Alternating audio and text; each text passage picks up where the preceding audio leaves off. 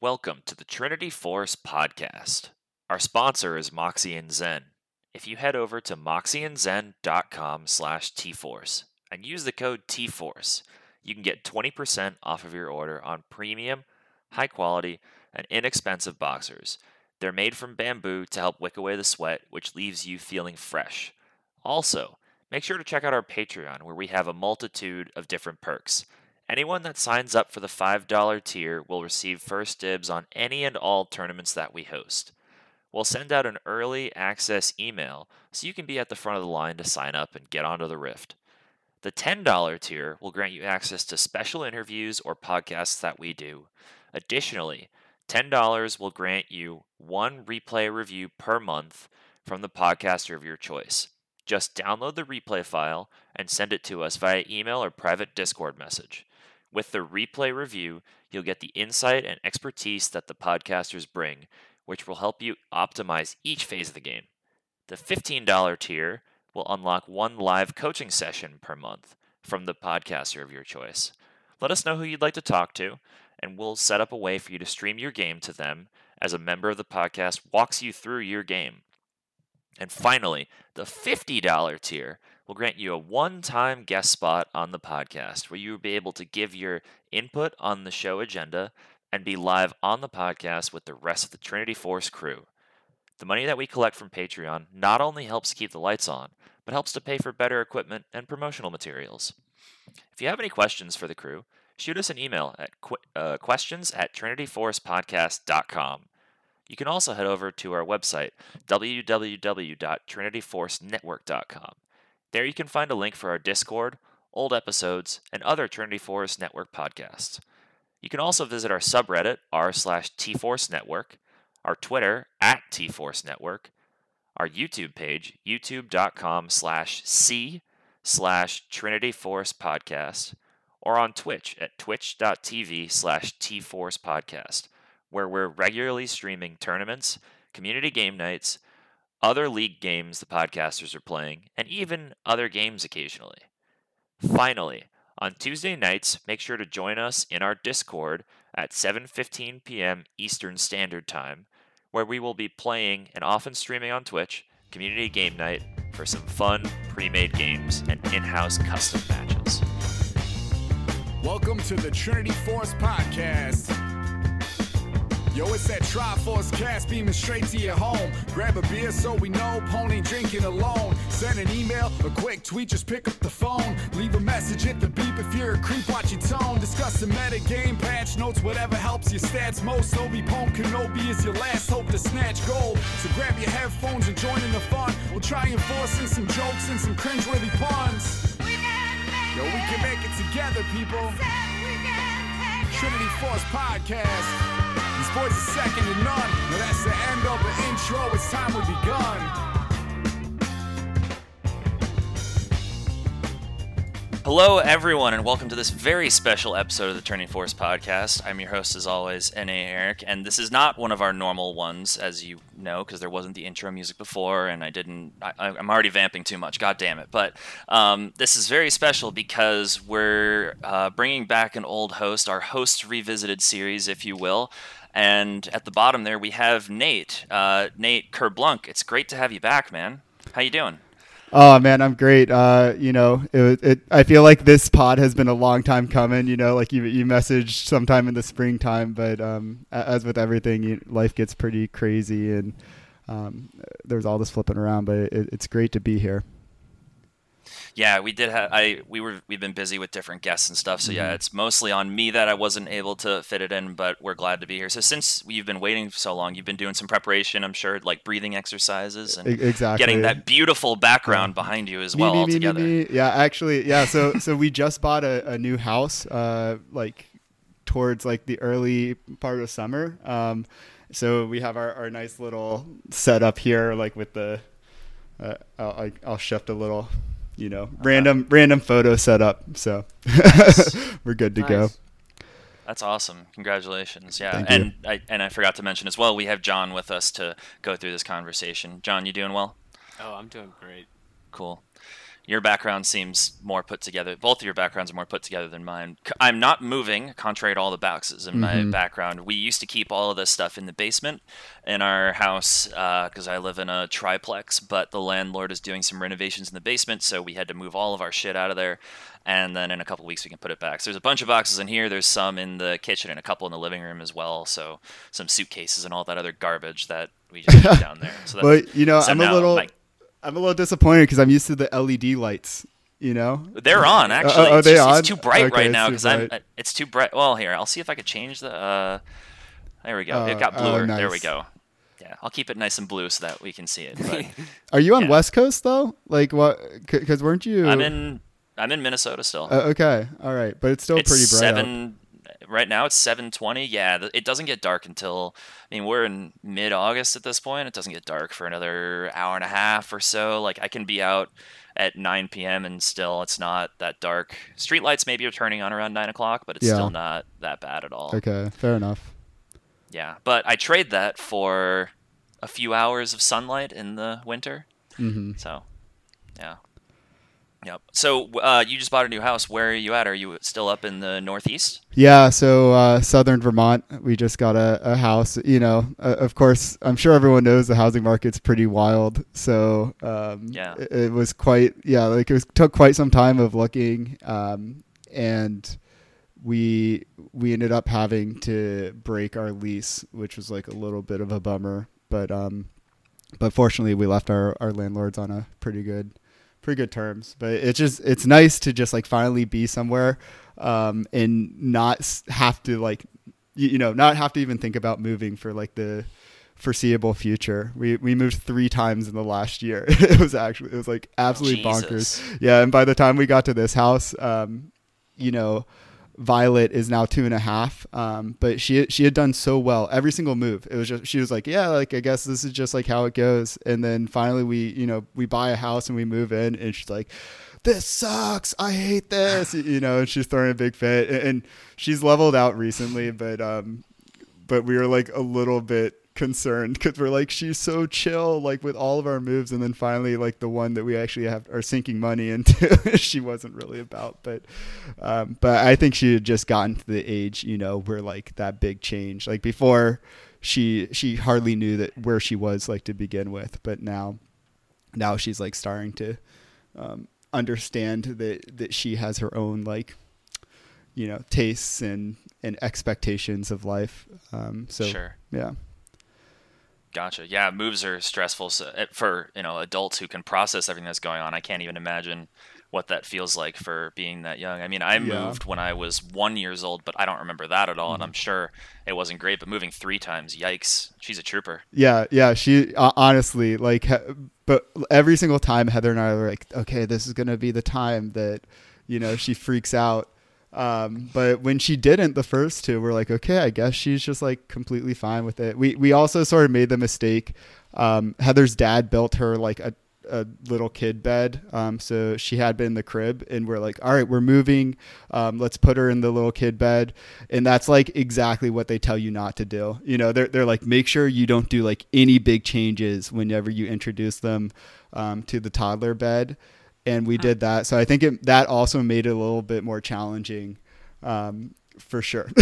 So anyway, she's actually back in her crib now because we need to just like make sure that everything's sort of even keel for her for like a couple weeks before we start even like introducing the idea of going to the toddler bed. Gotcha.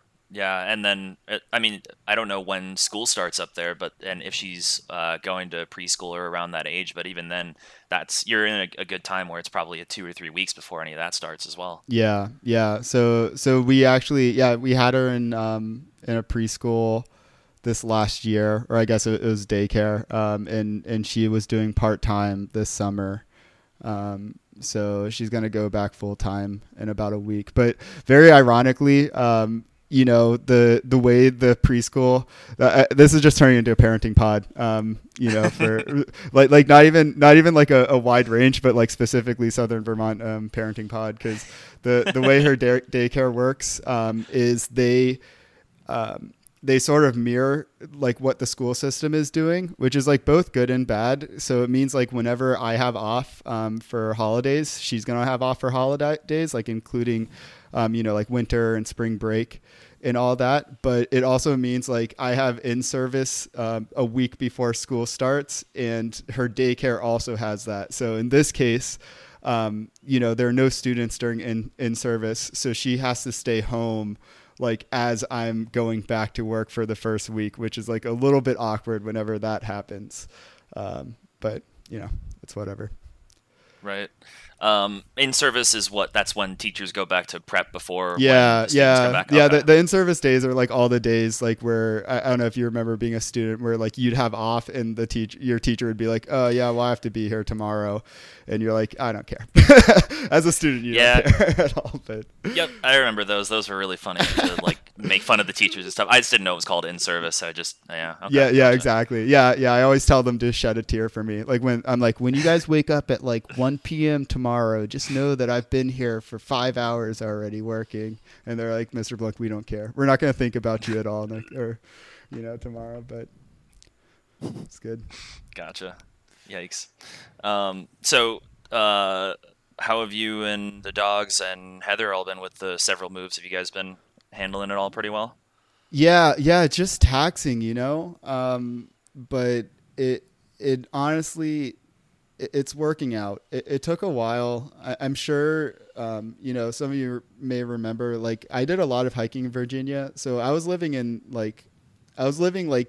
at the base of Shenandoah National Park, in Virginia. And, there were like trails for days, and there's a lot of hiking in New England, but it wasn't quite the same. Like we, like probably just like a 10-minute drive from my house in Virginia, there was, my mic is, that we're going to have to cut out. My mic was like slowly falling. Oh, it's all good. But I'll just hold it. You could take a minute to set it back up if you want. Oh, it's not working at all right now. Yeah. This we're definitely going to cut. Or we could just leave the audio list, just put this video up. Oh, it'll be great. The dog repositioned and everything. What's the dog's name? Can you hear me now? Yes. Yeah. So that's Paisley, who is like right behind me, and then I have another dog named River. Yeah. So sorry about that. I think that the base, like the table I'm using, the base isn't wide enough for me to like hook up the little mount here. So the mount actually slipped off. Oh, gotcha. But yeah. So anyways, it just has been hard. I don't know if we want to go back and like restart that question or not and just cut it all out. But basically it was hard to come up here where like the trails, there are a lot of trails here, but they're not quite as accessible as they were, or as close as they were in Virginia. I think for me, that's been the hardest thing. Just cause that was something that I would do like pretty easily. And like in terms of gaming, like my two hobbies were gaming and hiking. And in terms of gaming, which also takes a lot of time, like as much time as you can take out of like driving to a trailhead, like you can add that into your like gaming time. So it has been like a little bit more challenging, here, but I'm starting to discover like where some of the trailheads that aren't necessarily, like on, like trail apps, like All Trails or stuff like that are. Sure. And it's helping a little bit just to be able to like build, a base of, oh yeah, I can just like go here, drive like 12, 15 minutes and do like a little hike. So, I've never been up to New England. John, have you been up there? Like, I don't know. Is there? I'm not. Okay, I was gonna say, is there? Because in Virginia, you're getting some of the elevation, especially from the Appalachians. Are you getting elevation on the trails, or is that kind of gone? Yeah. So you are actually, for it, like if anyone like really likes hiking, I think that New England specifically is sort of a hidden gem that everyone in this area knows, like about hiking, skiing, like a lot of snow sports. There are areas here that are similar. I would imagine out west this is they have similar things where it's like there are people who are like snowboarding and skiing in June in New Hampshire, and you'll be like at the bottom of a mountain, and it'll be 80 degrees, you know, and you'll see people with skis on their packs, and they're like hiking up into the mountains. And granted, at that time, it's like it's really shitty. You know, there's probably like about a 3-foot lane that they're skiing on, but they're nuts, and that's just like what they like to do. So there is a lot of elevation, and actually in New Hampshire, there's a national forest called the White Mountain National Forest that is the lowest like alpine zone, or some of the lowest alpine zone in the world is found there. And part of it is because like there's a confluence of air streams that like all hit right there. So the weather's really harsh, and the tops of the mountains are bare, you know, like trees that can't grow there. So it's all like that small shrub that you find out west where you get above the tree line. And it's something that before I hiked up here, you know, I had no idea that that's what it was like here. And it's pretty magical for people who have hiked above tree line. Like you get above and you feel like you're on top of the world. The first time I did it, I just had, you know, a whole new world playing in my head, from Aladdin the whole time. 'Cause you're just like you're above everything. And it's quite remarkable. And I think that like a lot of people to look for that and feel that feeling go out west. But if you live on the East Coast, like I highly recommend you come up to the Whites, in New Hampshire specifically to check it out. It's worth it, but they don't believe in switchbacks there. And that's the issue, is like all the trails just like go straight up the mountain.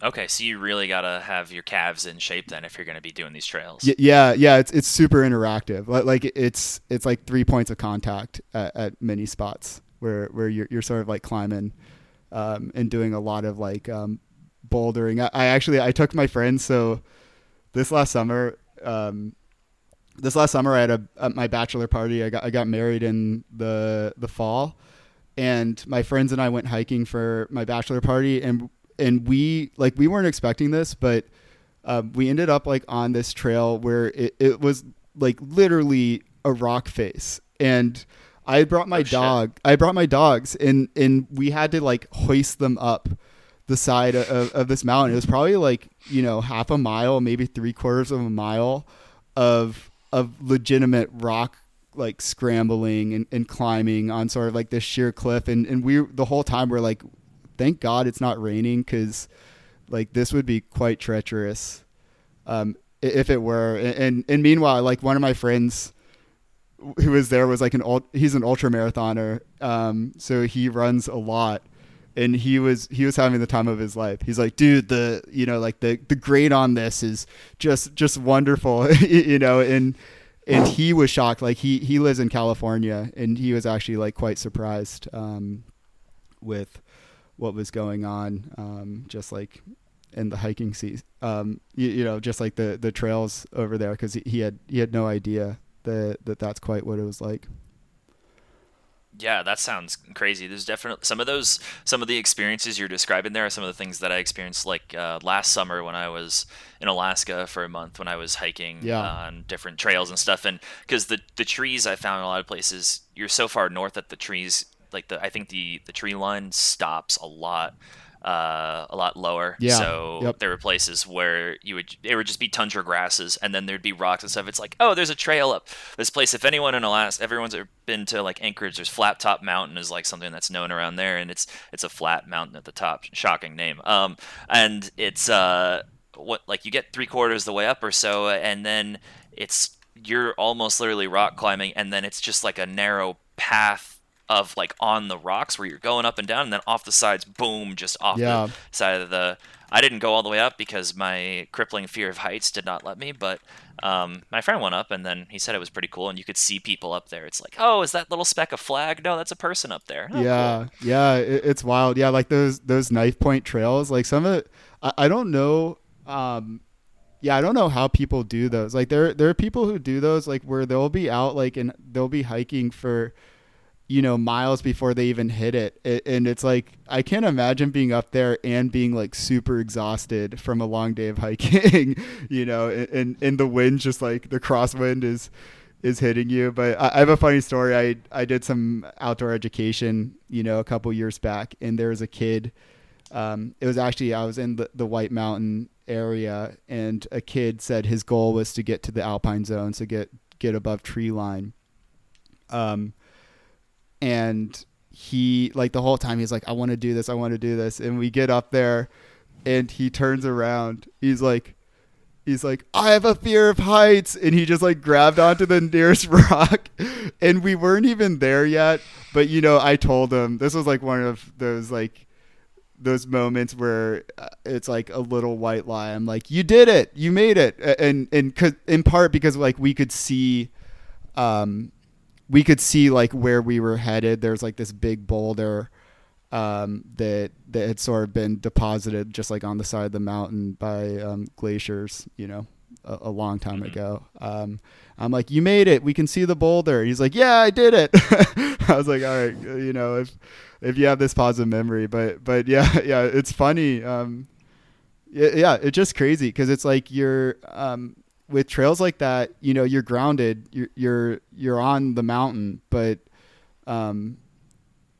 there's definitely something there in terms of just like how high up you are, and how steep like some of those areas and the fall offs are, as well. And it never feels as steep on the way up as it does on the way down. Yeah, it's crazy. Yeah, like you turn around, you're like, I can't believe that I was able to like get up this as well as I did. It's always super steep, and that's what hurts. Like a lot of people sort of complain, like you get sweaty going up, but going down, your quads are just screaming. Yeah, for sure. I've been camping and hiking in Colorado before. And then, like around me, like the closest mountains are like in North Carolina, so I've been there a bunch. But yeah, going down is, especially after a long day. Mm-hmm. We've been going all day. Can be tiring for sure. Yeah, John, where do you live? I'm in South Carolina. You're in South Carolina? Okay. Mm-hmm. Yeah, I actually just flew up. I was in Atlanta. Oh, nice. Georgia My condolences. this weekend. Yeah. Yeah. I actually, so yeah. the funny thing it was hotter up here in New England than it was in Atlanta this last Really? week, which is sort of disgusting to think about.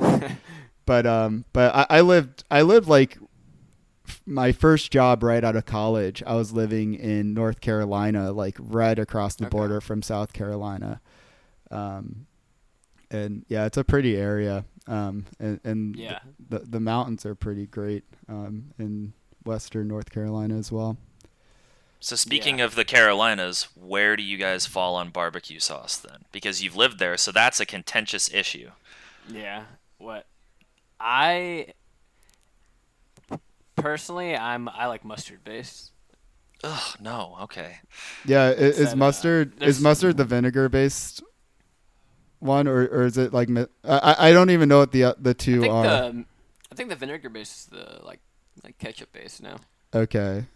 I thought the vinegar base. I thought there's like 3 or so different types. There's like the one you can buy in the store, which is like the brown molasses one that people think of when they hear barbecue sauce. Yeah, like Sweet most Baby people. Ray's. Yeah, like those exactly, and that's my favorite, like good versions of that. But then there's also the more like the oily, vinegary ones, which are almost like it's like liquid. It like runs off a lot more. Yeah. And then there's the more mustard. It's like thicker, almost like a Dijon paste, is what I think you're talking about. So almost that's what I think of.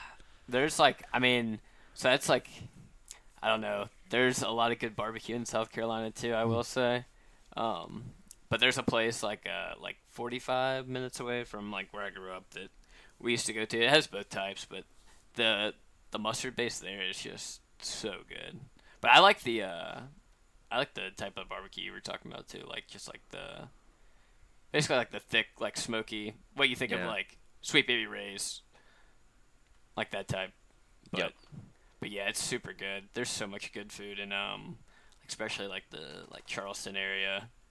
Super good. If you'll ever get the chance to go in Charleston, you can't go wrong. Like anywhere you go there.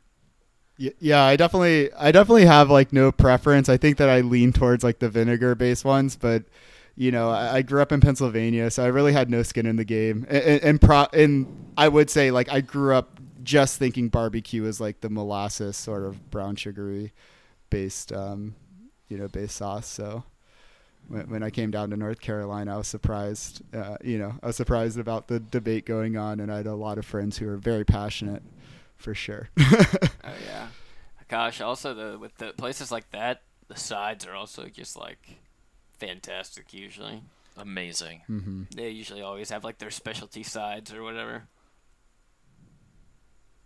Yeah, I've really learned to appreciate Brunswick stew going to barbecue places, which I'd never heard of before I started going to them. Yeah, I have no idea what you're talking about.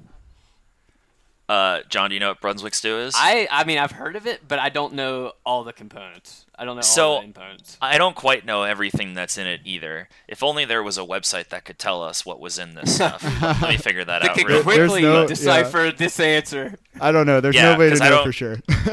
I don't quite know. Look at my but encyclopedia.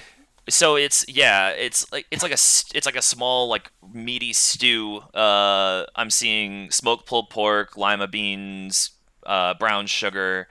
I don't know why it's called Brunswick stew, but like shredded pork and chicken, and then some barbecue sauce in like a broth with some other vegetables and things like that. That's what it is. Like I'm someone who even in the heat of summer loves a hot soup.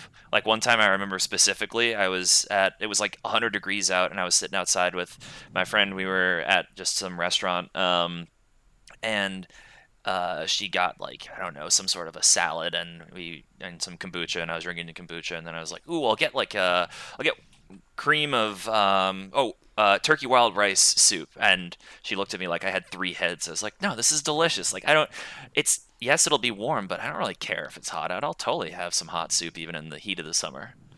Yeah, it sounds like a texture thing. Like there is something about like those thick soups too that just hits the spot.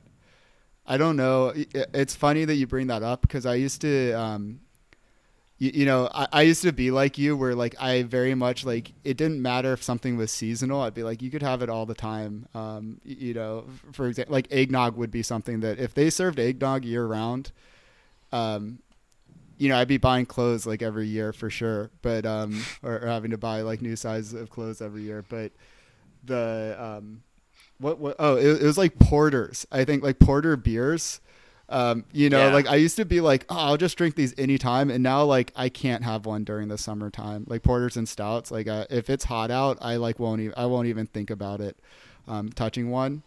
And I remember like there was just like a switch in me at one point where it was like, it's summertime, I can't have a heavy beer. It's not gonna happen. Gotcha. I don't like stouts and porters all that much anyways, but my girlfriend's dad loves them and drinks them year round. Mm-hmm. Doesn't matter. It's like the heavier the better. He loves all that stuff. Them. And I won't like, it won't be my go-to, but I don't mind it really. I like it. alcohol, I don't like it all I'd the say time though, yeah. alcohol, I'd say I definitely feel more seasonality. Like I definitely feel some more of that. Like I like bourbon just like on the rocks or so, and then I won't really have that except in the I'll have it in the summer or something, and it's fine. But it feels so much better in the winter just to have that because it just it warms you all up. I mean, I know it's artificial, but it feels so nice in the winter just to have a nice where I poured too much in. Oh, I guess I'll drink it all then, and yeah. Oops. So Gotcha. I'm actually curious. Well, do you mind if I ask real quick too? Go ahead. Sort of like switching the pod. I'd be curious like to hear just like a quick rundown from John about like how you joined up on the pod as well, because I know Eric, but you're a new face to me. Yeah. So first of all, like I remember it's like nice, like getting a face to the voice because I had like. I can't remember whether it was this podcast or another podcast. Are you on another podcast as well? No, it was just this one. Okay, it must have been this one. Then I remember listening to you on this podcast before. Obviously, I was you were on here like for a number of years before I think I even listened because I started listening like probably I started playing in March 2020. Okay. Yeah. And then I was like, didn't start listening till probably like 4 or 5 months later from that. Yeah. And So this is probably, yeah. I was gonna say, like, you caught me, like, then you caught on, like, right, probably like halfway through my time. You know, I was like only on the pod for a year and a half, maybe. Gotcha. But yeah, I listened to this podcast and like a few others, but then like I started doing community game night a lot, and then like the last two seasons, like the first season I was kind of like just getting into the game like and learning a lot. Like I started playing like ranked really early when I was like first starting playing, and it didn't really like. I kind of just like stopped playing ranked immediately, and like I wish I wouldn't have started like playing ranked like super early like that, but Yeah. but like without at least like learning more, like especially because that was like because I'd only been playing normals for a little bit at that point. I was like whatever, I'll just like deep dive into it. So like that was a little bit like of a shock, I guess, at the time when I started playing, but I also like was. So really you started also. Sorry to cut in. You started playing right in the Udyr Hecarim meta of 2020. Then yeah. that was quite a time to jump Yeah. in. Then Yeah. So and also like whenever I first started playing, I played like mid and top mostly, Okay. and then it's kind of funny now because now I play jungle, and I've been playing mid, but more recently ADC, jungle and ADC. But yeah, then I was pretty fortunate though because I had like a bunch of friends who had played and whatnot for a long time, like season 1, 2. Like one of my friends had been playing since like beta, like he'd been playing for a really long time, and like I had a few friends who were really good at the game and who had like were able to give me guidance, big time as far as like I guess probably like after like the first 6 months, I would say, of playing the game. Like once I kind of was like just trying out, I just like wanted to try out everything, Like I was just like bright-eyed and bushy-tailed, Like I hadn't tried like all the champions, didn't know what everybody did. Like that was still like a shock to me, at all that point. Remember how that is, and so like I was just like soaking all that up, like, and loving that. So like I didn't really like. I was kind of just trying stuff, I wasn't really like focused on like ranked or like I would say like climbing or anything like that until like I like started kind of trying to improve more like my second season, and that was when I started playing jungle too, because I played like the end of the first season I started doing ADC, and jungle and ADC are my most played, but yeah, I picked up jungle, learned like a few basic champs. Like I started with like Warwick, like I played Master Yi like when I was learning. Played like a little bit of Udyr, Hecarim, like pretty just like basic stuff just to learn. Had no idea what I was doing, but like my one of my friends, he's been like diamond since like season 3 or 4, and he was a jungler. He helped me out a ton, and then I actually, in the last year, I would say like year, I've been doing like coaching, like on and off too. They interviewed the people who I do the coach. It's through Saltu with do you know who they are? Nathan. You know Coach Curtis is and Nathan Coach Mott? Curtis and Oh, yeah. Nathan Mott. Yeah, we yeah, interviewed yeah. them They're great. a couple months Yeah, ago. no, they're awesome. Yeah. So I've done the Saltu like on and off as well, and that's been a huge help for me. Just in terms of like I guess like looking at ranked in like a like positive way, I guess, and like enjoying it like as more of a journey rather than like I guess like I want to get this certain rank, more like I guess like I want to get better at this, and this, and like the rank will be a byproduct of just improvement over time kind of deal. Yeah. I really like that idea. And like a big part of his thing is just reviewing and making sure that you're like taking personal responsibility for your games and whatnot in ranked, and just like getting into the details about anything that that you could be doing differently or be doing better, like in the sense of, because like jungle is pretty complex, and he definitely has like his review method has helped a lot for me, at least personally, because it's like it's done in such a way that it's like it doesn't take like too long, like it shouldn't take you like 30 or 40 minutes to review a 30 or 40 minute game, you know what I mean? Mm-hmm. Like it can, That'd be crazy. It should take like 10 minutes, 12 minutes like max, you know what I mean? Yeah. So, and just having someone who's also just like way more experienced than you and way better than you are, like kind of like walk you through what they would be thinking or like what you should be doing, or has been a huge help and eye opener too, especially like when you're like thinking, oh, this is like the best thing I could be doing here, and then it's like you have someone else who's like way better than you, and they're like telling you your stuff, and you're like, I didn't even like consider that, you know what I mean? Yeah. I honestly, those guys, like, I even when I stopped playing, like I listened to those guys for just like a while afterwards, because I think that their perspective, like you said, it's like a mindset thing, and their mindset is like beyond the game of League of Legends, I would say. Yeah.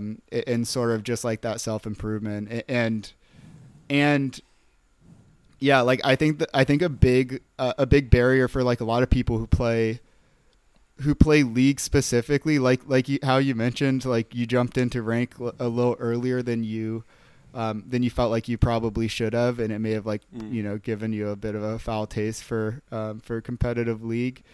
Yeah. I know for me, like I had a similar journey to yours, where I think that I grew up like playing video games as sort of just like an enjoyment, like a hobby enjoyment. And I think if you want to get good at League, I think everyone who plays it, like for the most part, wants to get better. But I don't think that like everyone quite realizes how much thought you have to put into your gameplay, that it's not like, it's not like those single player like scrollers that we grew up with, where like there's only like there's only so much you can do, and there's really in those games, and like those games are made to be beaten, right?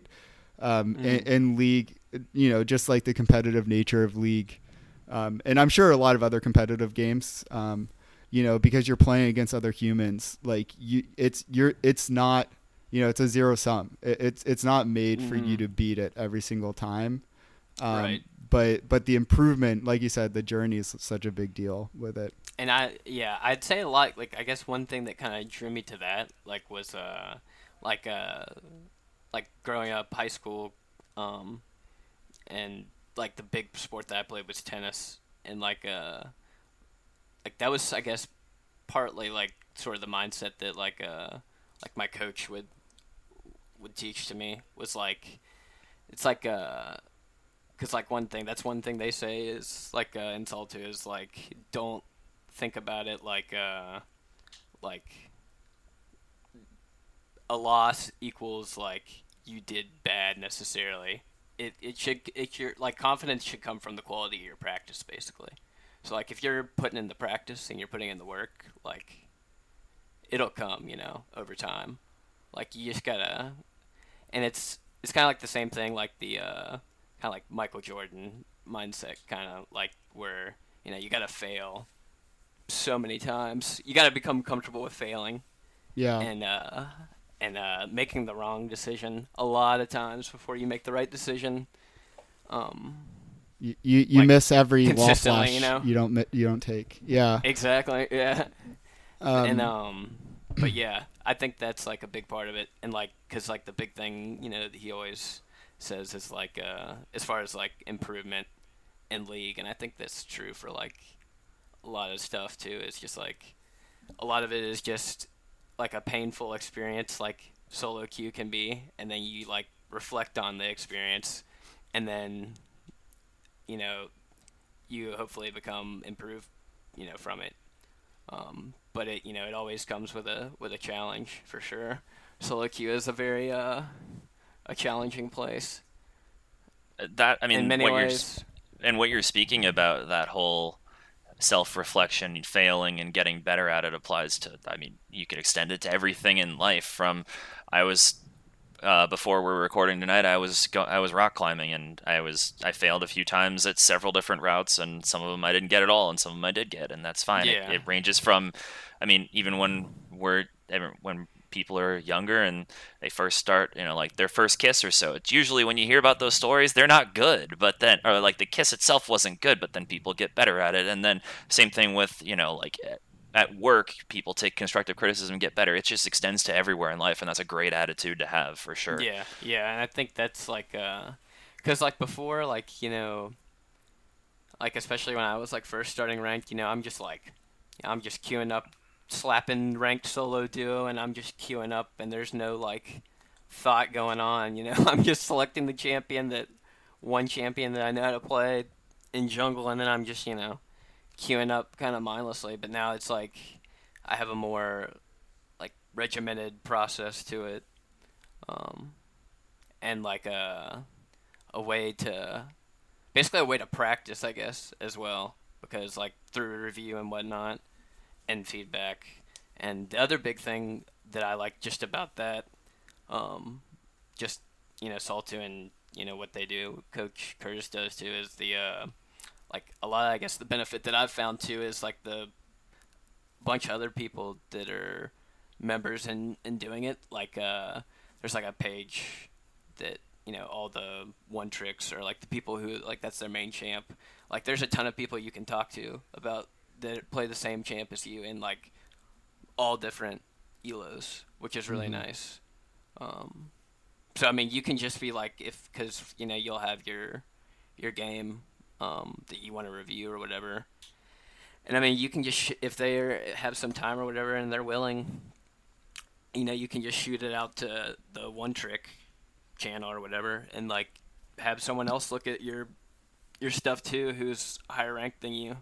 If Nathan or someone isn't doing like one of their normal things that they do, normal sessions. So, but I'm just like trying to be a sponge, I guess, is like the best thing that I've found when just trying to improve at this game. And not like, there was like a period of time where I would just get really frustrated by rank, but I don't know. I still get frustrated, don't get me wrong, but definitely less so.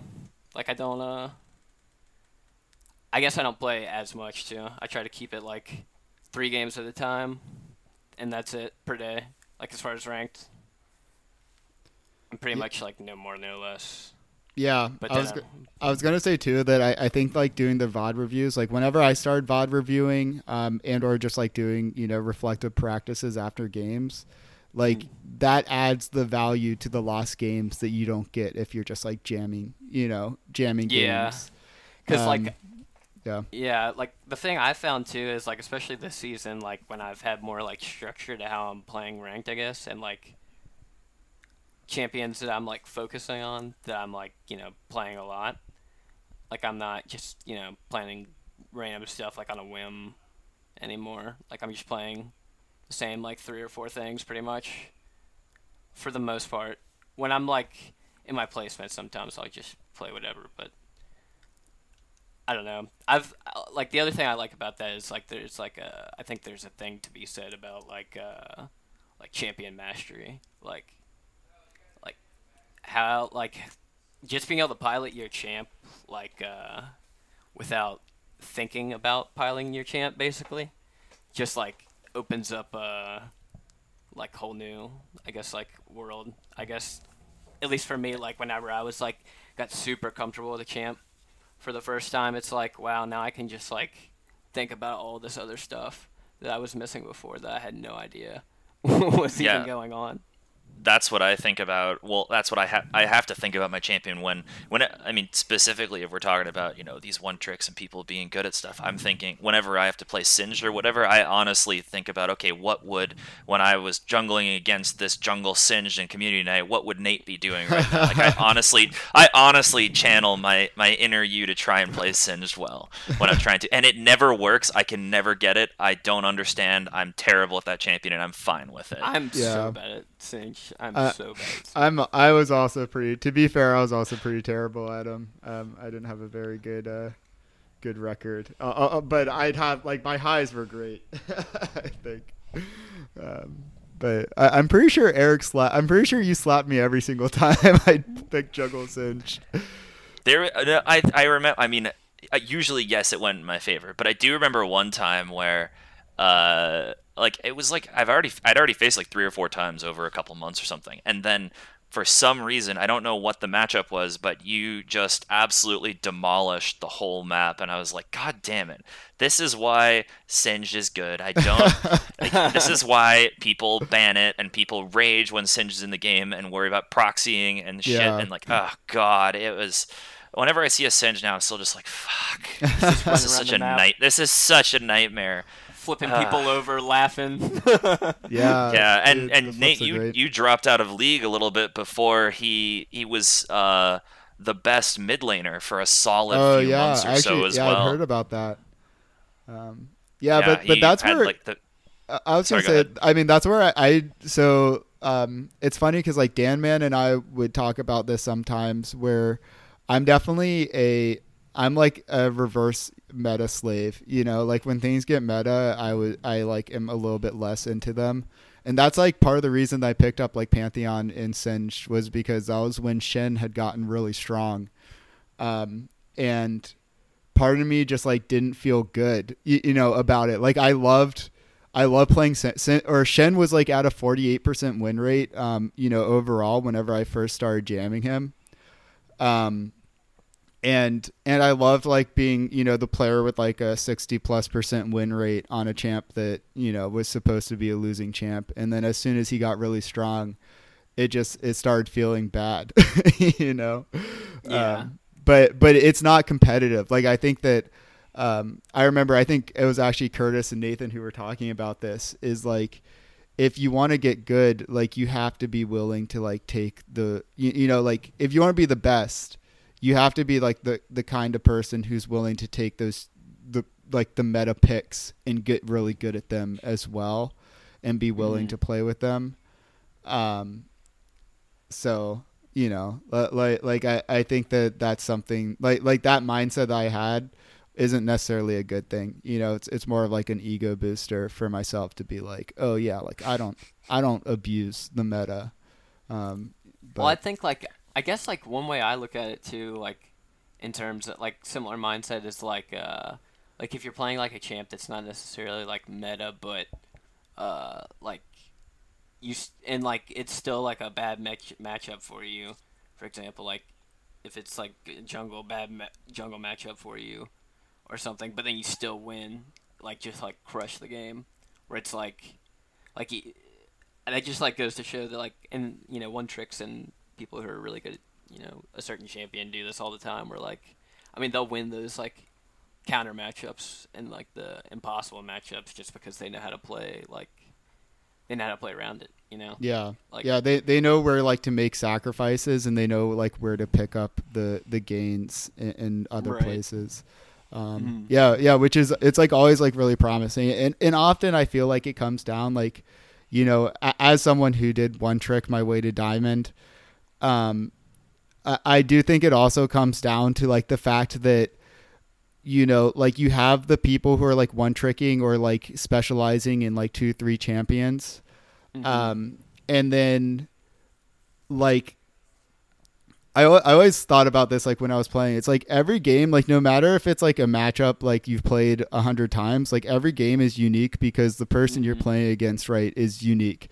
And yeah, I never I had a hard time. I don't know if you've actually talked about this with your coach or Eric, whether you think about this too, but I oftentimes had a hard time like knowing for sure like whether I was making the right decisions or whether I was abusing someone who like had tried to like counter pick me, but didn't actually like know the champion that they played against. Because playing Shen, for example, like ranged matchups are oftentimes a challenge. Like you have your E gap closer, but if you miss it or if you miss it or like when it's down, the threat of having it up, you're just screwed. But that being said, like if people picked Teemo into me, for example, I felt like very comfortable. Like I was like very confident into Teemo, and then I was also like very confident into like a lot of like those big beefy top laners like Darius or Mordekaiser or Renekton, who like on paper, like blow for blow should be beating Shen. I don't know like what the state of Shen right now is. Like sure. I know when he was buffed, like when he got buffed, like just he was smashing yeah, exactly. Like he was like that guy who like he got his shield and then he got empowered auto attacks, and it's like you just like couldn't trade into him. But yeah, like I think it's interesting because I always had a hard time like knowing whether like I was actually playing well or whether like it was someone who was just like playing a champion that they didn't really know how to play. And that's the other thing I think that's been really helpful for me at first, like in terms of like reviewing, is because like I was saying like earlier, like I guess it like made me like comfortable with the idea, like even like in solo queue, even if you get a win, it doesn't necessarily mean that like you obviously made every right choice. Yeah. Like, you could have actually played really bad, and then your enemy just made way more mistakes than you. I feel like whenever I first started doing that, that was like a big eye opener for me, because it was like, you don't know what you don't know.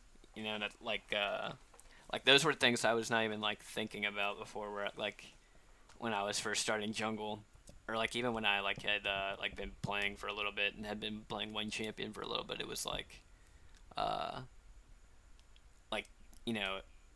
why are you not like thinking about this or this? And it's like, oh, I didn't even know that was something I should be thinking about. But it's also important to keep in mind when people are thinking about matchups that, like, yes, you can look at a matchup in isolation, and it's easier in top lane of all places to look at how those match up. But there's also 8 other champions running around on the Rift doing different things, and there's different variabilities in everything that's happening. So yes, those stats help, but I mean, if you're looking at bot lanes, those stats matter a lot less, as well as jungle. They matter a lot less, because how often, like, I mean, I don't know, I'm not brawling people often in the jungler. Yes, that's also my play style. Is I'm not looking for the other jungler. I'm looking to do other things, and like, okay, I'll find him and then I'll track him. But like, I don't really want to fight you. I don't really care who you are. Yeah, I don't play the Rengars and the Graveses and stuff. It's like, nah, you know what, you go do your own thing. I don't fucking care. I'm gonna go like make sure that I'm just gonna be able to counter gank. I'm gonna track you. I'm gonna farm well. I'm gonna make macro calls and have good timings and things like that. Like I don't care. I don't really care to interact with you all that much for the most part. So it's like when you play like you're experiencing different types of people playing those characters, like you're saying, Nate, with the Teemos who are going to be super aggressive versus those who are going to be very passive because they don't know the matchup all that well, or they're just passive players or whatever. It's definitely there's a whole spectrum within the champions and within every single game. Even if you're facing the same person 2 games in a row for some weird reason, there's still 8 other different people in the game too. So it's all total variability. And it's like people even like you were saying, like even like from person to person, they might pilot a champion slightly differently, like, and it'll just be way different to play against them. But I guess like for me, like that's like one reason I like Rengar so much, because like I feel like it taught me a lot to like really look at a game like in champion select and then in loading screen, and like I'm like looking at it, I'm looking at all the sums, I'm like thinking like if I'm putting myself like in both of their shoes, and like what is this lane gonna look like, and then but not only that, like I think a big thing is being able to, when it doesn't go the way that you anticipate, being able to adapt to that in a way that, like, puts yourself on and your team on top and capitalize on stuff like that. But that's like just an example of like something I like didn't even think about before when I was starting to play. But yeah, I mean that's just like one thing I like about the game is there's just like so many layers to the game that in terms of just like complexity and how complicated it can get, and then like even in a matchup like you'll have like someone maybe who's a one trick and then their enemy counterpicks them, but the guy's a one trick and this guy's like auto-filled who counterpicked him. So then he still ends up losing the matchup, and it's like you got to be able to adapt to stuff like that and still find a way to win. Like I feel like that's a part of like the like at least coaching mindset as far as like whenever I was playing tennis a ton like competitively, like I think it was the Andre Agassi book that talked about this, where it was like, you know, it's like the people who are the very best at the very top are like the people who, even on their bad days, they find a way to dig deep and find a way to win no matter what. Like even if they're having a bad day. And I think it's like, I think there's definitely a correlation with that as far as like solo queue. Like, you know, if you're playing like with high intensity and everything, and you're not like, you know, tilt queuing, and you're just focusing. I almost feel like it's more as much like a game of, you know, 5v5 as like, you know, a game against yourself almost, you know, like as far as solo queue, because there's just going to be a million frustrating things that are going to be happening, but it's definitely a mental game like that. And one thing that I like really found that I turned the corner on reliably being able to not get like upset and get in my own head was because most of my time playing League I've played solo, but when I started to hop into TFN, and then when we did our Clash team as well and did practices, and then after that when I did competitive team, although that one there were some toxic personalities of people, but like our Clash team for sure, when we had Nate, that was like a place where I definitely learned to like I'm not a person who really gets super emotional one way or the other, but more to like actively regulate my emotions and think of like, okay, how am I feeling right now? Is this a time when I want to go practice, or like how do I communicate to my team members as well that how I'm feeling about, you know, this matchup on this day versus whatever's happening and stuff like that. And that's one of the things that I took away, to switch it a little bit. That's one of the best things that I took away from playing with you and the other guys on that team as well. Yeah, that was a good team to like test your mental fortitude on. At least, I mean, but both for like the fact that we had like a really rough go at it, but also like for the fact that I think like the personalities on that team were great, you know, despite everything. And I feel like, yeah, I think about that team a lot because I felt like it was a lot of fun, and I was definitely like the weak link on the team. In terms, we were of, all weak links at different points. Yeah. Oh, no. Well, we were, but I was, you know, like everyone for the most part was playing like the role that they, you know, that they play. Sure. And I had been flexing into mid, so like we were more or less like a diamond based team, and I was probably like high gold, low plat, mid, at best. But yeah, like I thought that was just a really good experience. I think the biggest thing too, like is just like the fact that like just playing with people, I don't know, playing with people just like made it a lot more enjoyable, and it's more it in terms of like taking like the solo queue experience where you just have like random people and like trying to like improve like both yourself but like as a team as well. I feel like was just like it was a cool experience. Yeah. But yeah, I my Clash record is like absolutely trash. Even when I play top lane, like I had a pretty rough go at Clash. Yeah, there's something like I enjoy that 5 setting a lot more, but I am not as good at it as I am in solo queue just cuz I can weather the storm a lot more of the unpredictability. Like I'm the player when you meet in solo queue where people are flying into fights and going like one at a time, and I'm like, okay, you guys can go. I'm gonna wait until there's all of us, and then we can go to Yeah. this thing. Or Yep. I'm not gonna contest this dragon because it's a 3v5. I'm gonna walk away and farm my Krugs.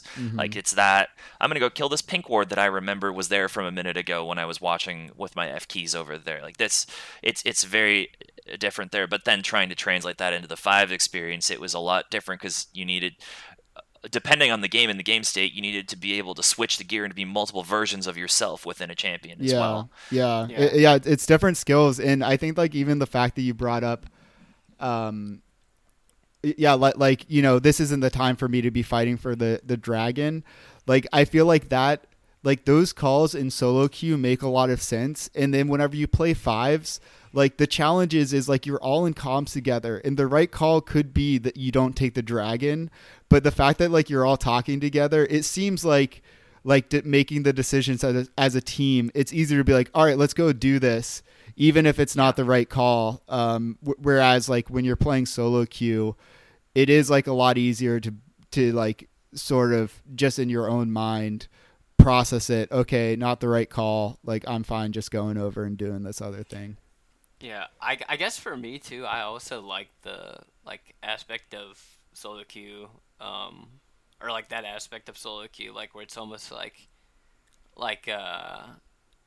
in a way you're like playing poker with like the enemy jungler, as far as like he thinks I'm gonna be here, but like what if I'm just completely do something like off the wall opposite of what he does, and I end up here and he doesn't expect me here, kind of thing. Like, or like another thing, like for example, like I play Rengar a lot, and so like even if I'll see someone like put a ward down, for example, like I'll like, and I obviously this depends on where it is, but like if someone puts down a ward and I know where it is, I'll intentionally walk over it, but like to like make them just like kind of like squirm a little bit, I guess. Like be like, oh Rengar, like, oh no, Rengar's like in this area. Oh no, what's going on? And then just like make a like go around the vision and make a play in a completely different place. And then they're just like, wait, what? Rengar was just right there, and he just walked over a ward there. Like, why is he here? Kind of deal. So like, Yeah, I've done some of that recently. Like my favorite move was in a game. It almost worked, but in a game I was playing like last week, I was playing Fiddlesticks, and I was sitting in one of those mid-side brushes, and then when I was in there, someone went and warded it, but I hadn't moved, so effectively they don't know if it's me or if it's an effigy. So I'm not going to get a fear off when I do anything on them unless I cue them. But then, like, I waited and they weren't walking up. But then I thought, okay, let me just, because they still think it's an effigy. Like, oh, okay, it's whatever. Then you can just ult, even then you're on vision, just like ult on them and flash on their face. And we almost killed him. But it's like unpredictable shit like that. Like, yeah, you don't think that I'm going to be in this bush waiting when it's warded. And when I saw you warded, and I've been here for 45 seconds when you're just laning here. Like, yeah. just unpredictable shit like that. Yeah. It's so fun to fuck around with his effigies. Gosh. People don't expect it. You could just be standing in the middle of the middle of the river. You drop an effigy down, and then you just stand on top of it, and they're like, "Oh." Fiddlesticks either ults or he flashes or runs away. You just kind of do what the effigy does, and you can mind game them so well. It's so much fun to do stuff like that. Yeah. You can do a bunch of like sneaky stuff like with Rengar too, as far as like you can like there's a way you can sneak Herald too decently well with Rengar, is like you can like if you're the bottom side of the map, I mean it works either way, but like you can go in that bush behind where the rift slash Baron pit is. Just the bush right behind where red is. Yep. And you can just throw Ebola from there, and it'll just pull Rift because it gives you vision, and then you can just do Rift from there, and it'll avoid vision from the scuttle if they've got scuttle. So you can sneak stuff like that. I do that a lot. That is pretty cool. You can also, if listeners aren't aware, you can also just you can do fancy stuff like that, but you can also enter Rift Pit or Baron Pit from the top side, and they can't see you entering because you can scuttle along that wall, and Scuttle Vision doesn't see you there. Whereas the Dragon, that doesn't work. But for Rift, you can do that. But that's actually pretty cool to know that you can do that because then you hop over into the pit. That's really funky. I gotta watch out for that now. Yeah, there's a few tricks like that. For avoiding vision and stuff like that in unique ways. But yeah, I mean that's I guess all comes down to champion mastery stuff too. Sure. So to shift this into gear and bring it back to Nate's time back on the pod a bit more. I mean, I don't know how. I mean, you said you were on for a year and a half or so, but and you were running it, I think, for a lot of that time. But how'd you first get onto the pod? Where did that come from? What was the genesis of that whole experience? Yeah, so I'd actually been listening to the podcast since 2015, I think. And I always, it was just always something that was interesting to me. And I think a lot of people this sort of happens to that end up coming on and being part of the podcast. I ended up joining one of the tournaments. I lost in the first round, but somehow I sort of got in contact with Beaver at that point, and Heartless Beaver and I duoed a little bit, and then eventually so Alex, who was I Praise the Sun. I don't know if you all remember that name at all. He's a jungler. Yeah, he's the Kayn player. main. Yeah. Yup. So Alex and I also duoed a lot, and Alex was actually thinking about stepping back at that time. And when he did it, I was like, oh yeah, I would be interested in picking up where you left off. And so he pitched it to Vrail and Beaver, and I got on. And honestly, I think I was really nervous. Very early on, I didn't talk I didn't talk much. And you all might know this, these are guys that you listen to every week, and all of a sudden you're thrown on the pod and you're sort of an authority voice as well.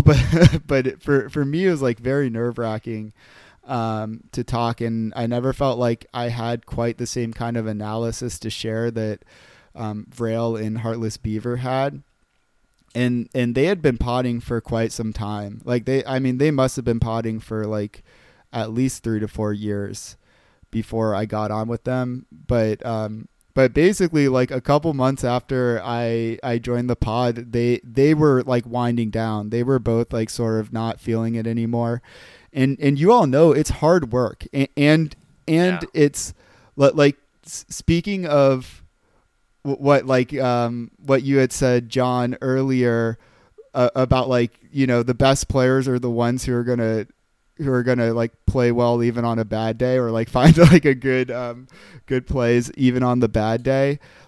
Potting can be like that too. There are weeks. I mean, if you guys can disagree with me, but there are weeks where it's oh man, I got a pot again this week, and you hop in, and honestly, the biggest thing is you hop in and it's fun, but it's a little bit of it can be mentally taxing to some degree too. But anyways, I think I can't speak for Vrail and Beaver, but I think that they were at a point where they just been doing it for a really long time, and they both stepped back pretty much at the same time, and I was there, and I joined. I'm this is great. I'm going to be a co-host. I'm not going to have to put that much, I'm not going to have to put that much forward, really, I can sort of just get to learn from these guys. And basically at that time, I don't know if Eric, if you did this too, but they stepped back and we all got in a call with Ponophobia. And he said, all right, like we can either continue this or we can kill it. And he said, like, we've been running for a long time and I'm fine either way. I actually don't know if like this is stuff that needs to be shared. It doesn't really matter. I think it's all good information unless you don't want to share it. No. I don't think anyone. Yeah. But I was like, yeah, I'm willing to give this a shot. And I talked to my wife and I told her, I'm like, I'm really nervous. Like, I don't feel like I have the same ability to run this as Vrail and Beaver did. I'm definitely like quite a different personality than them. And anyways, my wife was like, oh, well, just give it a year, basically. So at that point, like that was spring of 2020. And I was like, all right, I'm going to give this a year. And I reached out, like Dan had been on the podcast a couple of times and I reached out to him. I'm like, dude, like, I think we can do this together. And then we got, Evan as well. And it was, and Svenny, moved from the 4 Words podcast and it worked and it was a lot of fun. It was a lot of fun and it was taxing. Like once again, Eric, I'm sure, like John, I don't know like how much like you've hosted it, but Eric, like, like when you're the one who's like hosting the pod, it's also like a little bit more challenging where like before I would show up and like Heartless Beaver would sort of take the lead and, like he was the one who like kept the conversation going on. And that is like a lot different than being like one of the co-hosts where like you're not you're not being relied quite as much on keeping the conversation moving on. And for me, that I think that was the most challenging for me was like, I felt like I always had to, I was feeling like pressure to like always keep the conversation moving. And I think that I don't think that was necessarily the right decision for me to make. Like, I think that what ended up happening was like, I probably needed to put more work on like the front end, before the podcast came on to, to just be like a little bit more prepared. And I went in and out of doing that. But hopefully this doesn't sound like really sad. to no, it's all great info, and I'll comment on some of that there because yes, there are times when I pod and I'm not as into it as other times, but I still enjoy the whole experience because I am someone who, as the listeners know, can go on and talk kind of endlessly. I'm nowhere. I don't vamp nearly as much as my sister and my mom do. I can have a conversation with my mom on the phone, and it'll be 45 minutes, and I've said, "Hi, how are you doing?" and that's it. So I'm not that much, but like I can definitely just keep talking, and so I'm almost never struggling for words at all. Sometimes my tone doesn't come out as much, or my emotion doesn't come out, because a lot of how I express different thoughts and things are more in like the tone of my voice, how it like jumps up and down some. And I think being on voice has helped some as well, or being on video has helped some as well, because then I'm also kind of a gesturer, so I get to like put some of that in, and people get to see when, if I'm laughing but I'm not audibly laughing at all, then they can see, oh, he's reacting to that. Oh, it's not just like they didn't just disappear or whatever. And so that helps with some of it too. But yeah, I joined in August of 21, and I think you were just stepping away. I think we only podded like 2 or 3 times together, if that. But then you stepped away, and then shortly, like within a couple weeks or so after that, then Smile stepped back as well, he stepped away as well abruptly for personal issues and all, and then Dan wanted to step back, as well as Ganks, Evan, all pretty fast by the time November rolled around, and I joined in the end of August. By like Thanksgiving, or even before that, I was running the whole show at that point. So I didn't really get into the shoes of, oh, this is how I'm supposed to be. I'm just a normal contributor. I'm not running it. I kind of jumped in, and I even went from like day one, I was talking and going on and bringing up different points and trying to connect things that were said earlier in the podcast or to other things. So like I've always kind of been in that spot where I can facilitate conversations and let it go through and bring in like, oh, what do you think about this? Or, oh, you do this. Like, how does that relate to X, Y, and Z? Like, that's always something that I've been pretty good at in work and talking like just in my private life with friends and family and stuff. So I feel like I fit decently naturally in here. And I remember speaking with, when we first streamed our first episode, I told my family about it, and they all went and looked, and they're like, oh yeah, you definitely have like, the voice and the personality for radio. And I was like, oh, okay, cool. Like I didn't think that I didn't, but having that reinsurance definitely helped. So there's definitely times as well when I'm not as prepared as I probably should be, and maybe the quality of the pod suffers some there. But I've also tried to be very intentional about, these are the things that we want to do. How can we accomplish them? We have like a whole spreadsheet behind the scenes of different guests that we've reached out to try and recruit. And I think we've been, compared to the last few years, not to take anything away from you or other people we've been pretty active for guests. We had on the Coach Curtis, like we were talking about earlier. We have an episode out that was released to Patreon last week, which I guess by the time that we interviewed one of the co-hosts of U.GG. We had a whole conversation with him that happened. Wow. That was really sweet. Mm-hmm. And so that one, by the time that normal listeners are hearing this, because this is a Patreon pod we're recording right now, they will have already heard that. That will have already been out for a bit. But so then we did that. We interviewed the director of the UC Irvine esports program in May or so. Yeah, we did that in May, right before they had the college league national championship. So we talked about that a whole bunch and talked with them. There were a couple of things that we reached out to that kind of fell through. Like I got kind of close to getting LS to be on the pod, which would have been amazing, but there were it never ended up materializing. We've gone down a bunch of different tracks. We've had on Beaver came back for a Host Revisited podcast that Sean, one of the other podcasters, hosted. And we've had a whole bunch of different people on, which has helped to keep some of the vigor going. Done other things, reached out to Riot to see if we could talk to someone from like their art department, which would be really sweet in a kind of a different direction.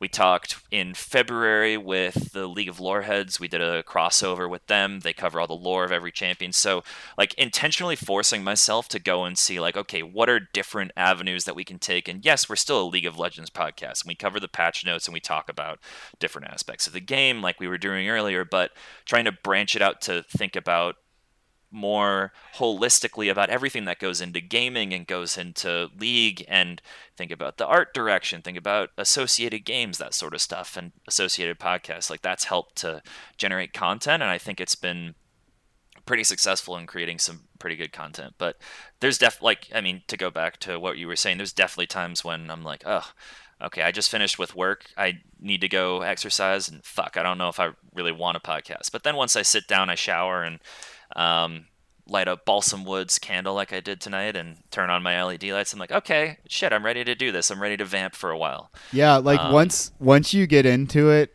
it does feel really good. But and I think that like a lot of people probably experience that in a lot of like components of their life where you have like a commitment that you've made, and it's easy to be like, oh, like, maybe I can push this off. But I did want to mention, because I have been thinking about this a lot, just in preparation for this pod too, that it has been for me, it's been very nice to see what you've been doing with the pod, Eric. And I've listened to, just a handful of episodes, since I'm not playing League at all, it's challenging for me to like really get, back into listening religiously.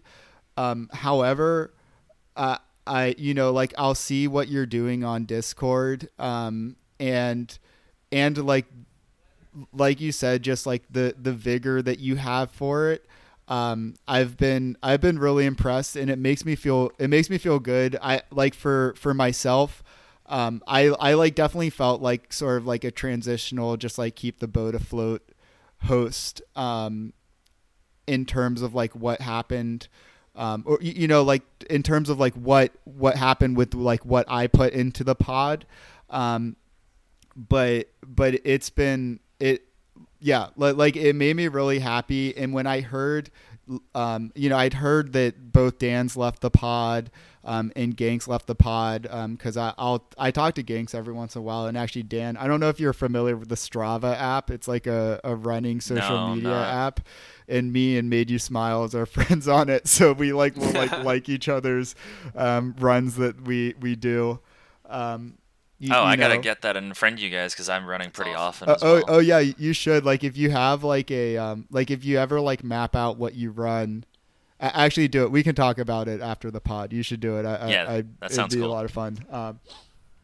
But when I heard that they left, like it made me a little sad, because I felt like you had got put into the same position that I got put into, like where you sort of join up and there's like a group of really cool guys, and then they all sort of like peace out or dip out. Yeah.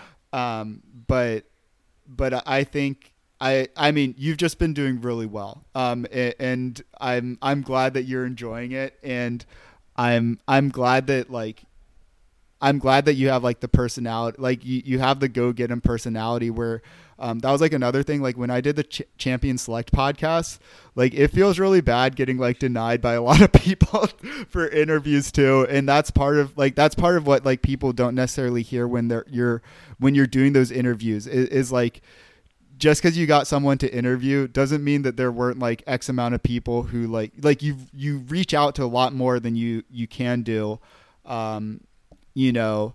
And you like, it just doesn't work for everyone. Like you said, like you almost got LS, and like sometimes you hear like, like oftentimes with those champion selects, like I'd hear from someone, they'd say like, oh yeah, I can do it. And then I'd get ready for the pod and they like wouldn't show up, or, or like a week later they'd message me and be like, oh yeah, sorry, forgot about that. And then they like never like reach out, like I'd ask them to reschedule and they just like wouldn't say anything. Yeah. And so it is like that's like the kind of work that people don't necessarily see, like as you're doing the podcast. And even it's just been nice to like see the notifications, like every time a pod comes out, like you post it. The community game nights are running strong, which is which that's something that I think Evan and Dan Man were the ones who like really like spearheaded that while I was on the pod, and I think that was probably one of the best component. Actually, do you know what? I should take that back. They're Bloody Saint. I don't know if you know who that is. Yeah. But, I don't know if he's been at the. I haven't seen him in a while. No.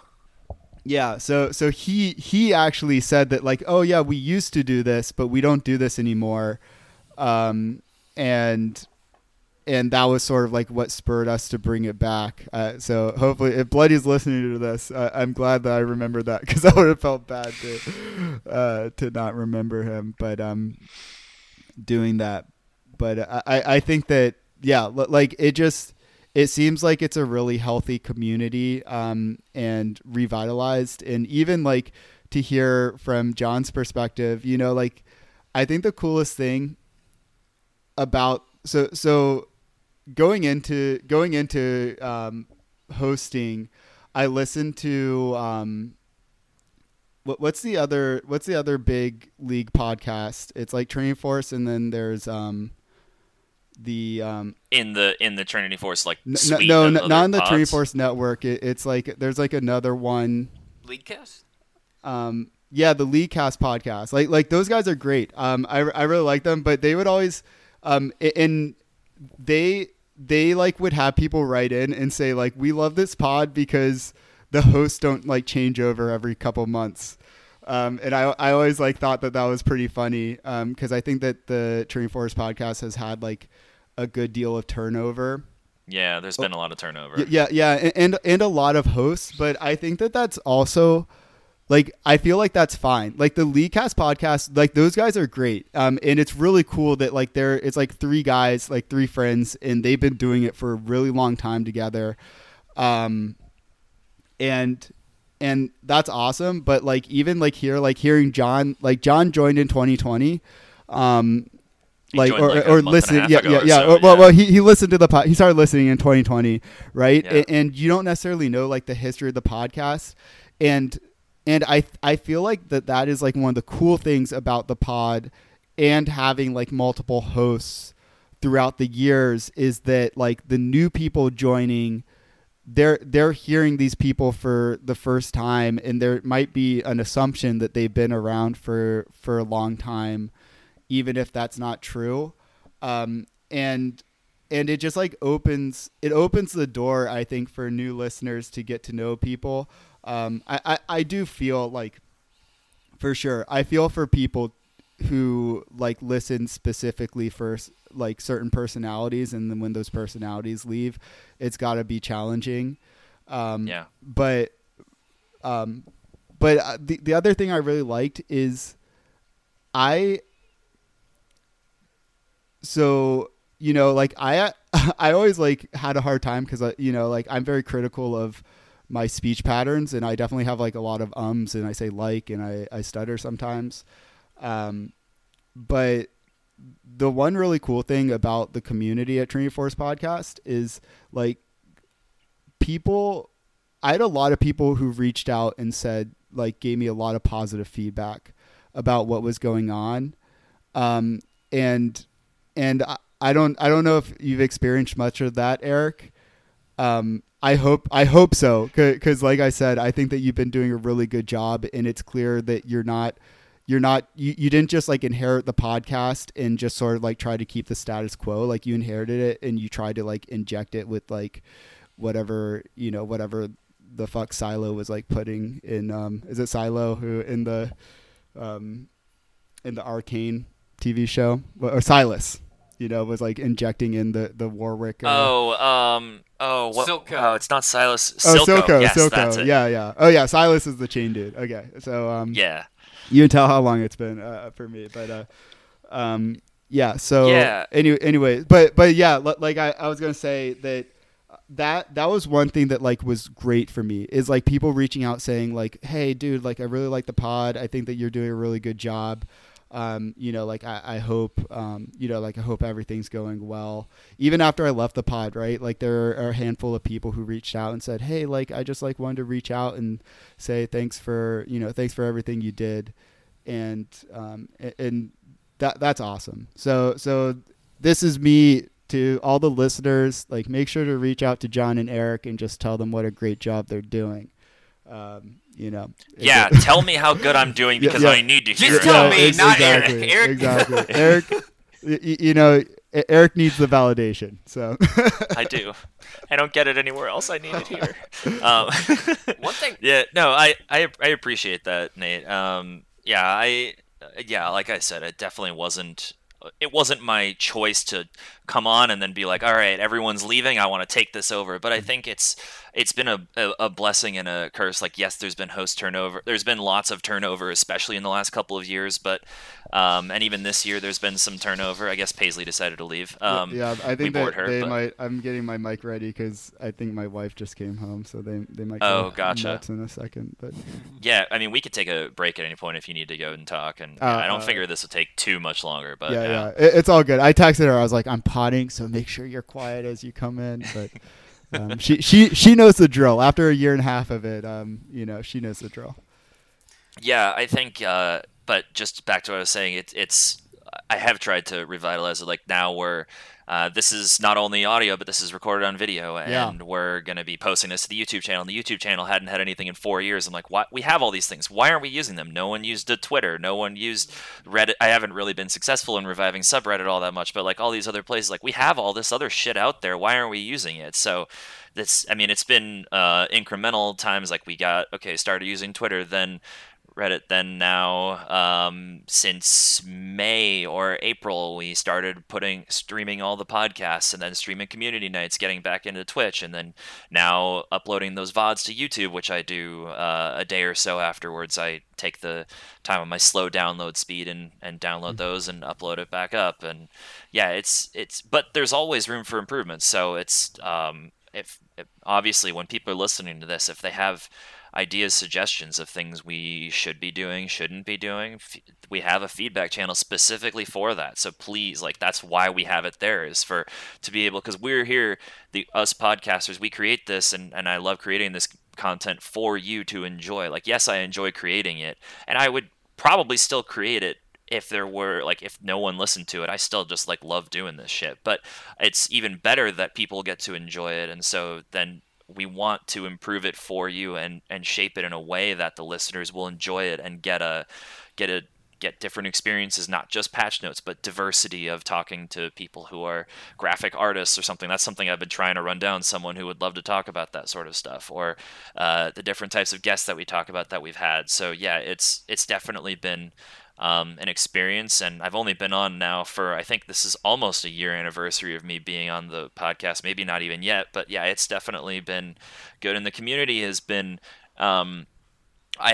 there's hardly been any negative feedback, which is great, especially for the internet. And there hasn't been too much vocal positivity, but that's also okay, because I know that generally people are going to voice things more often if things are negative, and the dearth of negative feedback has meant that, okay, we're doing something right, people are joining. There's been an uptick of people joining community game night who I'd never seen before. I mean, John was someone who I'd never seen before in there. There's been other people as well who I see that are now hopping in and we haven't seen before. And so it's, I mean, my T-Force friends folder on League is up to like 130 different people or so. Like it's, yeah, so different people hop in, and it's great. And the community is definitely, there's a revolving door, and I'm going to be here to keep there being some consistency in hosts, and I hope that John will be here for the long haul as well, and Kaib is still here. But yeah, we have some, and Bomo's going to be coming back off of his summer off, but